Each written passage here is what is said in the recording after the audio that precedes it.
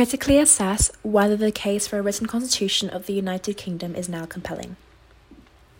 Although the United Kingdom is one of very few democracies without a codified constitutional text, the title's claim that the British Constitution is not written is not entirely accurate. In lieu of codified constitution, the UK has various sources of constitutional law, including statutes and judge-made case law based on the doctrine of precedent. Almost all of these sources are written somewhere. For example, statutes are in written acts of parliament, and case law is written in law reports.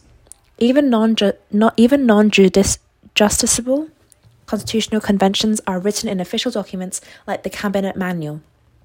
This essay will therefore interpret the title's written constitution to mean a single, codified document holding supreme legal authority. In assessing whether the case for the UK to develop one of these constitutions is compelling, this essay will evaluate arguments posited by both political and legal constitutionalists before concluding that whilst the recent constitutional turmoil caused by Brexit has reframed the debate, the practical and ideological flaws associated with developing a codified constitution renders it an uncompelling case overall. As one of only 3 modern democracies without a written constitution, there is the question of whether the traditional British constitution is antiquated. The purpose of developing a modern written constitution would be to stabilise and clarify the legislative powers. However, are written constitutions necessarily more stable? A.V. Dicey contended that since British constitutional rights are based on years of judicial decision-making and common law development, they are harder to repeal than or contemporary constitutions. This is supported by modern research, which shows that the mean lifespan of a modern written constitution is only 17 years. Ginsburg, 2009. Inevitably, it will require amending or repealing, threatening the national constitutional principles preserved within the Constitution. As per Martin Laughlin, the strength of the British Constitution is that the traditional, unwritten nature of the constitutions means that it relied on tacit understandings to infuse government institutions with values that express a political way of being. Laughlin, 2013, page 1. Political constitutionalists vehemently oppose codification as a development of a written constitution with supreme legal authority directly opposes the UK's well-established principle of parliamentary sovereignty. Written constitutions are built around constitutional supremacy and are thus entrenched and resistant to legislative change. Conversely, the doctrine that Parliament cannot bind future parliaments is one at the core of British constitutional ideals.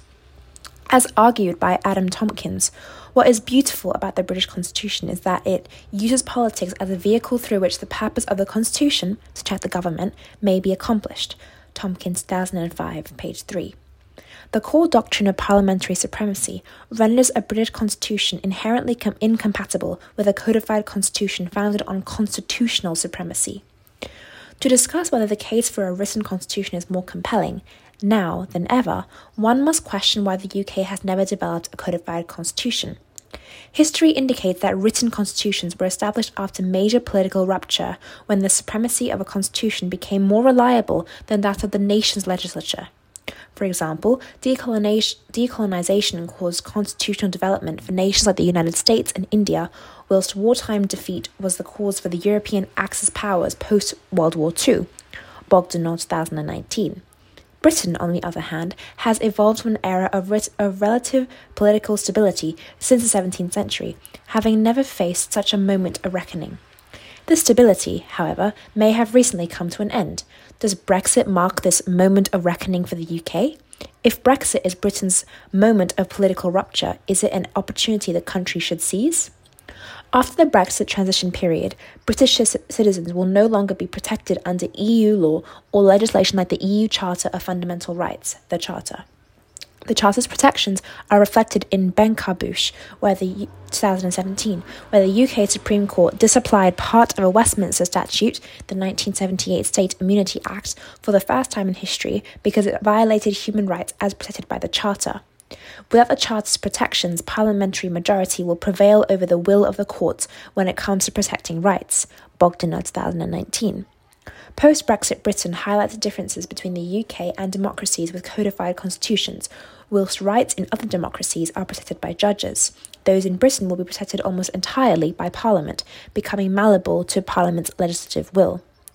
Are British politicians so uniquely sensitive to the protection of human rights as compared with legislatures in other democracies that they should be entrusted with this important task? Bogdaner 2019. It seems unlikely. Bogdaner argues that the only way basic rights can be ensured in a post-Brexit UK is through a codified constitution, Bogdaner 2019. Similarly, legal constitutionalists believe the current constitution cannot safeguard the rights of individuals or the rule of law, advocating instead for a codified constitution regulated and imposed by the judiciary. John Laws argues that if a constitution does not guarantee the protection of rights with higher order laws that cannot be abrogated by acts of parliament, then its credentials as a medium of honest rules are fatally undermined. Laws 1995, page 84. After all, if Brexit is about taking back control from the EU, would the UK not be in more control with its own codified constitution? The flaws in these arguments are within the practicalities of developing a codified constitution in the modern age. William Hague asserts that the effort to agree upon a single written constitutional document would create a tunnel of unproductive, never-ending debate. Brexit has shown how difficult it is to resolve questions over the nature of the British Constitution, Hague 2019. Modernising the Constitution in efforts to resolve legal uncertainty would inevitably result in even more chaos.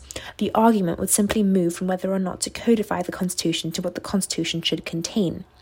Hague gives the example that 50 years after the 1960s Labour government launched an effort to reform the House of Lords, the political parties have yet to agree on how the upper house should be elected or what its powers should be. Hague 2019. This 50-year-old argument would merely be one detail of formulating an entire constitution. Codifying a complete document with supreme legal authority appears an impossible task. When assessing whether the case for a written constitution for the United Kingdom is now compelling, it can be concluded that the significant political upheaval and cracks in the British constitutional infrastructure created by Brexit has indeed made the case for a constitution more compelling now than ever. However, the case has many practical flaws and conflicts with traditional constitutional principles like parliamentary sovereignty still remain.